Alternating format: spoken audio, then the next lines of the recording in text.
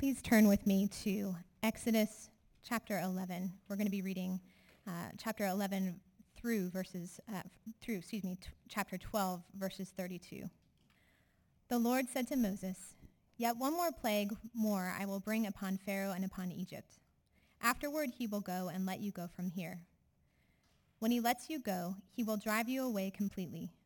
Speak now in the hearing of the people that they ask, every man of his neighbor and every woman of her neighbor, for silver and gold jewelry." And the Lord gave the people favor in the sight of the Egyptians. Moreover, the man Moses was very great in the land of Egypt, in the sight of Pharaoh's servants, and in the sight of the people. So Moses said, "Thus says the Lord, about midnight I will go out in the midst of Egypt, and every firstborn in the land of Egypt shall die, from the firstborn of Pharaoh who sits on his throne, even to the firstborn of the slave girl who is behind the handmill, and all the firstborn of the cattle. There shall be a great cry throughout all the land of Egypt, such as there has never been, nor ever will be again. But not a dog shall growl against any of the people of Israel, either man or beast, that you may know that the Lord makes a distinction between Egypt and Israel. And all these your servants shall come down to me and bow down to me, saying, 'Get out, you and all the people who follow you.' And after that I will go out." And he went out from Pharaoh in hot anger. Then the Lord said to Moses, "Pharaoh will not listen to you, that my wonders may be multiplied in the land of Egypt." Moses and Aaron did all these wonders before Pharaoh, and the Lord hardened Pharaoh's heart, and he did not let the people of Israel go out of his land. The Lord said to Moses and Aaron in the land of Egypt, "This month shall be for you the beginning of months. It shall be the first month of the year for you. Tell all the congregation of Israel that on the 10th day of this month every man shall take a lamb according to their father's houses, a lamb for a household. And if the household is too small for a lamb, then he and his nearest neighbor shall take according to the number of persons. According to what each can eat, you shall make your count for the lamb. Your lamb shall be without blemish, a male a year old. You may take it from the sheep or from the goats, and you shall keep it until the 14th day of this month, when the whole assembly of the congregation of Israel shall kill their lambs at twilight. Then they shall take some of the blood and put it on the 2 doorposts and the lintel of the houses in which they eat it. They shall eat the flesh that night, roasted on the fire, with unleavened bread and bitter herbs they shall eat it. Do not eat any of it raw or boiled in water, but roasted, its head with its legs and its inner parts. And you shall let none of it remain until the morning. Anything that remains until the morning you shall burn. In this manner you shall eat it, with your belt fastened, your sandals on your feet, and your staff in your hand. And you shall eat it in haste. It is the Lord's Passover. For I will pass through the land of Egypt that night, and I will strike all the firstborn in the land of Egypt, both man and beast. And on all the gods of Egypt I will execute judgments. I am the Lord. The blood shall be a sign for you on the houses where you are. And when I see the blood, I will pass over you, and no plague will befall you to destroy you when I strike the land of Egypt. This day shall be for you a memorial day, and you shall keep it as a feast to the Lord. Throughout your generations, as a statute forever, you shall keep it as a feast. 7 days you shall eat unleavened bread. On the first day you shall remove leaven out of your houses, for if anyone eats what is leavened from the first day until the 7th day, that person shall be cut off from Israel. On the first day you shall hold a holy assembly, and on the 7th day a holy assembly. No work shall be done on those days. But what everyone needs to eat, that alone may be prepared by you. And you shall observe the feast of unleavened bread, for on this very day I brought your hosts out of the land of Egypt. Therefore you shall observe this day throughout your generations as a statute forever. In the first month, from the 14th day of the month at evening, you shall eat unleavened bread until the 21st day of the month at evening. For 7 days no leaven is to be found in your houses. If anyone eats what is leavened, that person will be cut off from the congregation of Israel, whether he is a sojourner or a native of the land. You shall eat nothing leavened. In all your dwelling places you shall eat unleavened bread. Then Moses called all the elders of Israel and said to them, Go and select lambs for yourselves, according to your clans, and kill the Passover lamb. Take a bunch of hyssop and dip it in the blood that is in the basin, and touch the lintel and the 2 doorposts with the blood that is in the basin. None of you shall go out of the door of his house until the morning. For the Lord will pass through to strike the Egyptians, and when he sees the blood on the lintel and on the 2 doorposts, the Lord will pass over the door and will not allow the destroyer to enter your houses to strike you. You shall observe this rite as a statute for you and for your sons forever. And when you come to the land that the Lord will give you, as he promised, you shall keep this service. And when your children say to you, "What do you mean by this service?" you shall say, "It is the sacrifice of the Lord's Passover, for he passed over the houses of the people of Israel in Egypt when he struck the Egyptians but spared our houses." And the people bowed their heads and worshipped. Then the people of Israel went and did so. So the Lord had commanded Moses and Aaron, so they did. At midnight the Lord struck down all the firstborn in the land of Egypt, from the firstborn of Pharaoh who sat on his throne to the firstborn of the captive who was in the dungeon, and all the firstborn of the livestock. And Pharaoh rose up in the night, he and all his servants and all the Egyptians. And there was a great cry in Egypt, for there was not a house where someone was not dead. Then he summoned Moses and Aaron by night and said, "Up, go out from among the people, my people, both you and the people of Israel, and go, serve the Lord as you have said. Take your flocks and your herds as you have said, and be gone, and bless me also." Well, throughout the years, storytellers have tried to picture for us what true love is. And often what they have used to show true love is the concept of sacrifice. That's the greatest way to love someone. So there are plenty of examples to pick from, but think, for instance, of the character Anna in the Disney movie Frozen. So at the very end of the movie, Anna is in grave physical condition. Throughout the whole movie, her sister Elsa has been creating problems in the kingdom, and yet Anna has pursued her in love. But at the very end of the movie, when the turncoat Hans is about to kill Elsa, Anna jumps in front of his sword and spares her sister's life. If you'll remember, Elsa then embraces the frozen sculpture of Anna and says, "You sacrificed yourself for me?" The greatest act of love is self-sacrifice. Anna gave herself as a substitute in place of her sister. And as we continue on in our study of the book of Exodus this morning, we see that God loves his people just like that, even far better. So Exodus is the story of God's people in Israel in slavery to Egypt about 3,500 years ago. And over the course of the past few chapters, God, or Yahweh, the personal name he's revealed for himself, has been unleashing disastrous strikes on Egypt. So immediately preceding our text for the day, he has caused thick, palpable darkness to remain in Egypt for 3 whole days. And as we come to chapter 11 this morning, we see one final sign to come, one final blow from the sovereign hand of God. And yet, in the midst of all the carnage, we see in wonderful technicolor the sacrificial love of Yahweh for his people. So in the passage Megan just read for us, let's look at this text in 2 parts: the character of God and the sacrifice of God. So first, the character of God. Back in chapter 4, as Moses is preparing to return to Egypt, the Lord tells him he's going to harden Pharaoh's heart. We looked at that last week. And he says, "Then you shall say to Pharaoh, 'Thus says the Lord, Israel is my firstborn son, and I say to you, let my son go that he may serve me. If you refuse to let him go, behold, I will kill your firstborn son.'" And now after 9 strikes on Egypt, from frogs to lice to hailstorms to locusts, God is about to bring this final promised hammer down on Pharaoh's head. Look there in chapter 11, verse 4. "So Moses said, 'Thus says the Lord, about midnight I will go out in the midst of Egypt, and every firstborn in the land of Egypt shall die, from the firstborn of Pharaoh who sits on his throne, even to the firstborn of the slave girl who is behind the handmill, and all the firstborn of the cattle.'" It's a horrific proclamation from Yahweh. Israel is his firstborn son. He's set Israel apart as his possession, and now he intends to strike down all the firstborn of Egypt's households in this final act of judgment. It's ironic to remember back to chapter 1, when a previous Pharaoh had demanded the death of all Israelite boys. It's come full circle, has it not?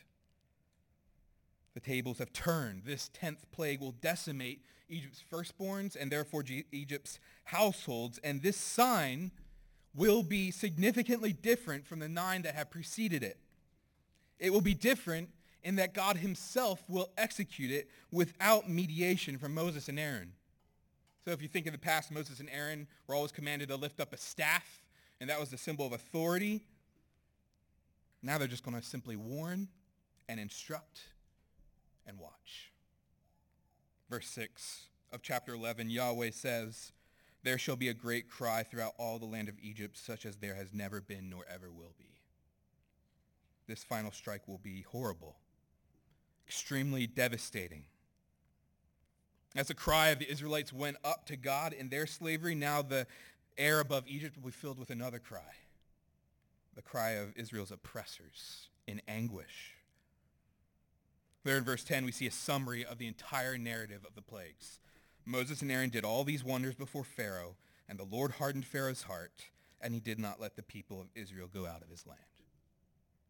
So there you go. If you have missed the past couple weeks, that's the Cliff Notes version, right? Wonders have been done. Pharaoh has rejected God's command. The stalemate comes down to a final strike, this 10th plague.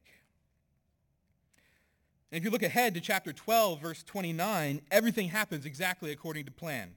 The Lord strikes down all the firstborn of Egypt, every single one. We read that Pharaoh rose up in the night, he and all his servants and all the Egyptians, and there was a great cry in Egypt, for there was not a house where someone was not dead. And church, as we come to the end of this part of Exodus, where we see this judgment of God raining down on Pharaoh and his people, we must remember and rehearse yet again what we've learned about God in this story as a whole. And that is that he is holy.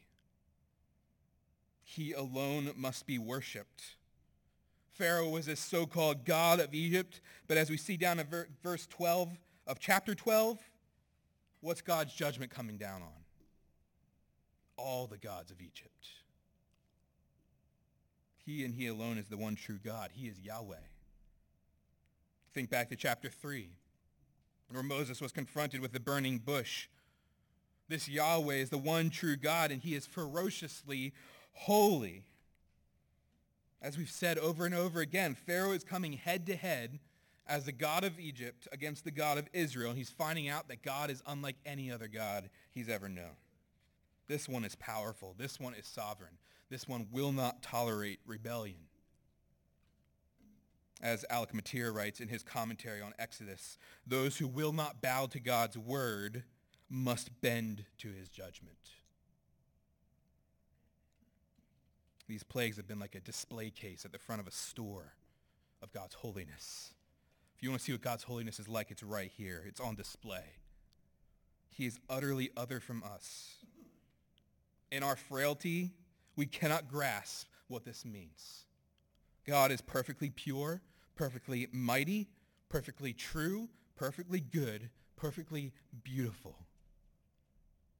His holiness is the sum beauty of his attributes. And frankly, in light of that, we are undone. It's bad news for us.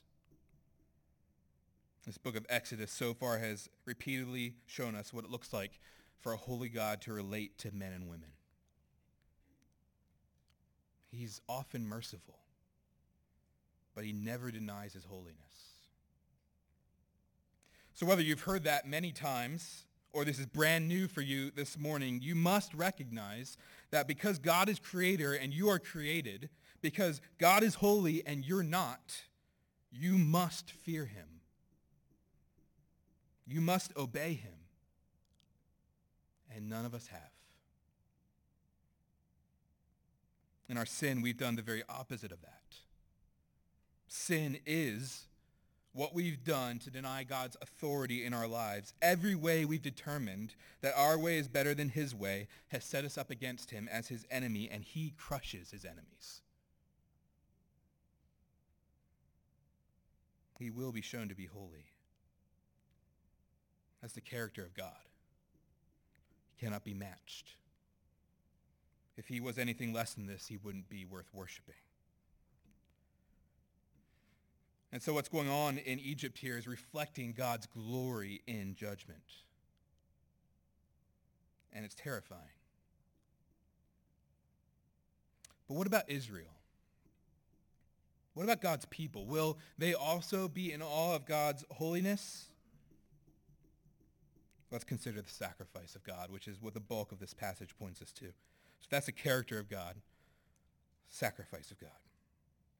So in several other plagues, we've seen God set up this sort of distinction between Egypt and Israel, right? Between those who are definitely not his people and those who are his people. But the way he's going to show that distinction here in this final strike will be different. Look there in chapter 11, verse 7. So the firstborns of Egypt are going to be killed, but the Lord says, and I love how he says it, not a dog shall growl against any of the people of Israel, either man or beast, that you may know that the Lord makes a distinction between Egypt and Israel.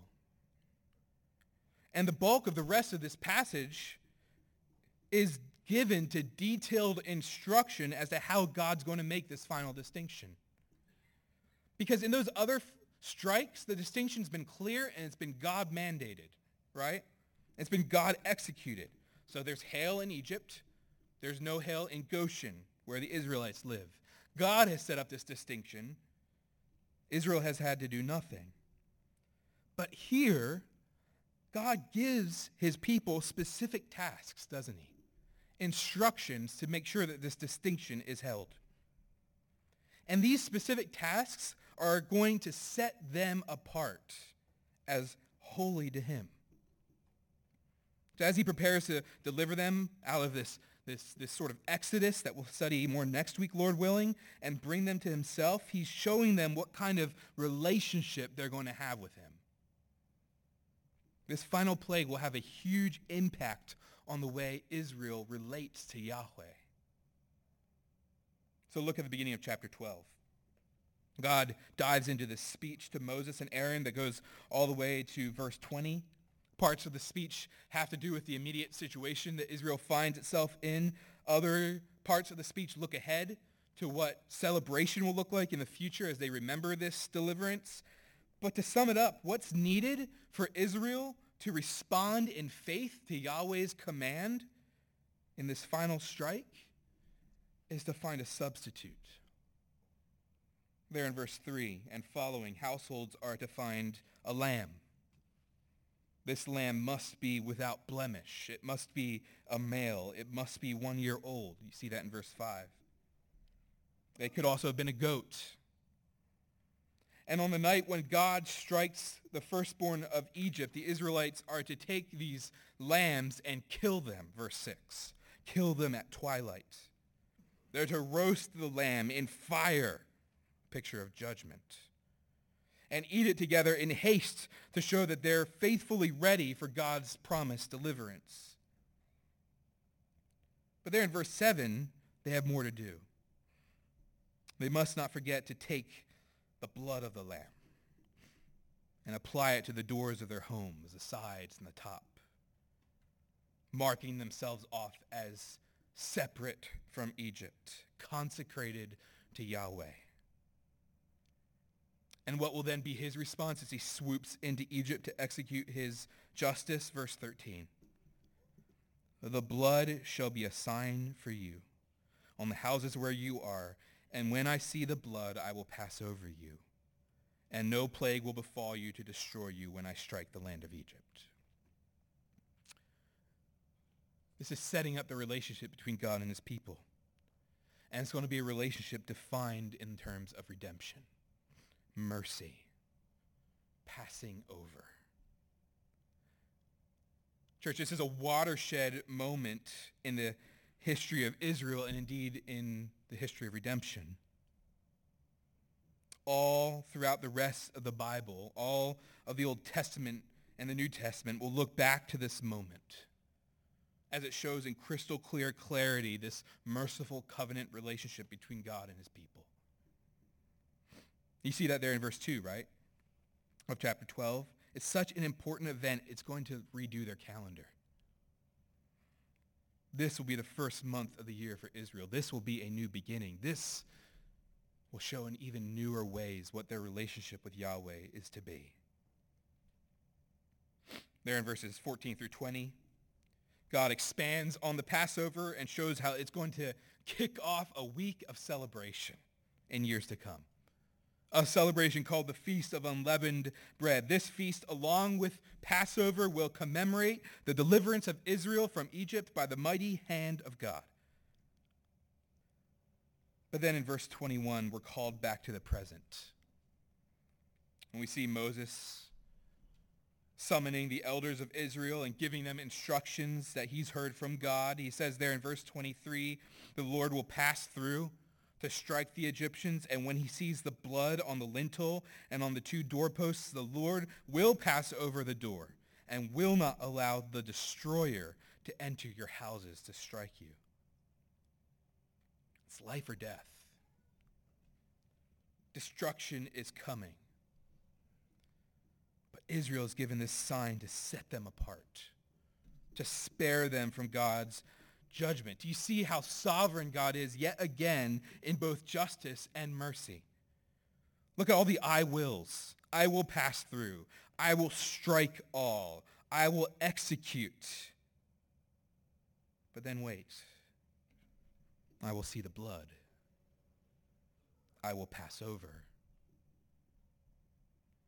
God in his infinite mercy shows Israel how to respond to his holiness in faith by finding a substitute. You think back to chapter 7 where blood was a symbol of judgment, right? As the entire river of the Nile was changed to blood, but now blood's going to be a symbol of rescue.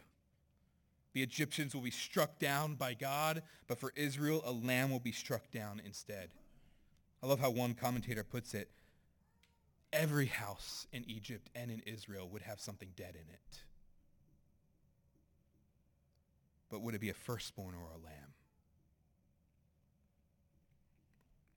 A final irreversible sacrifice would have to be made. It would be effective in turning away God's anger. It would spare Israel's life. And perhaps you're here and you're not a Christian or you're new to the Bible and you're thinking, man, you Christians talk a lot about blood. You've even sung about it. And you'd be right. And you'd also be right, it's kind of gross. But understand that we don't think blood is all that important in and of itself. Blood is important because of what it represents.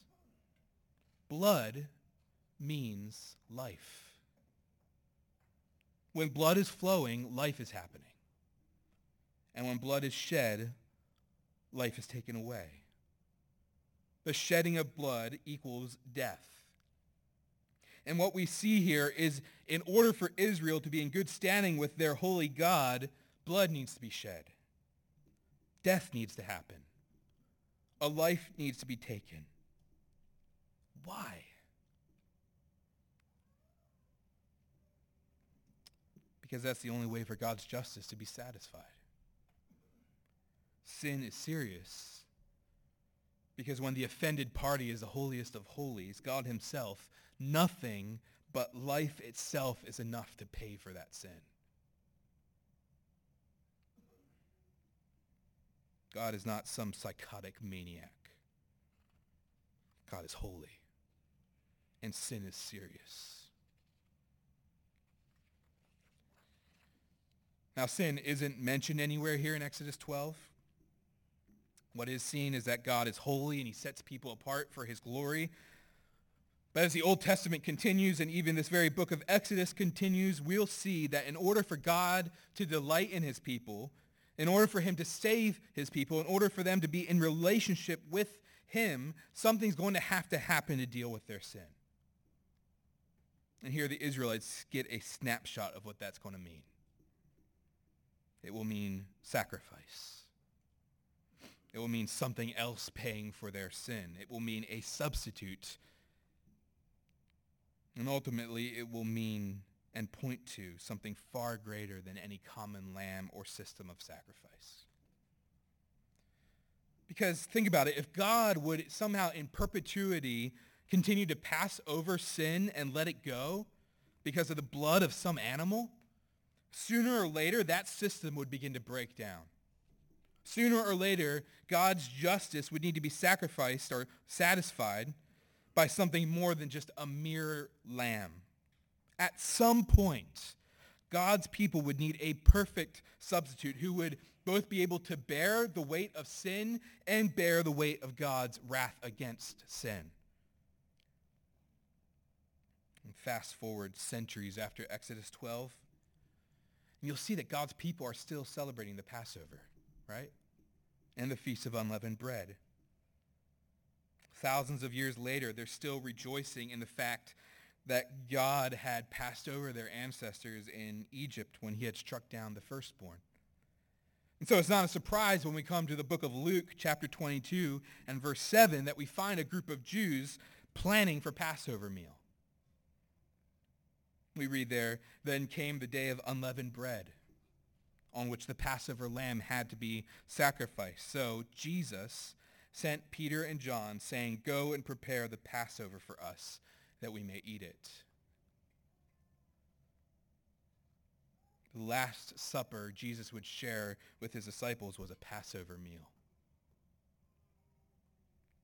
And he was present not just as a participant. He was present as the Lamb. Little did his disciples know that the Lamb of God in their midst would just a little while later be crucified, have his blood shed for them, bear God's judgment for them, bear God's strikes so that they might be passed over.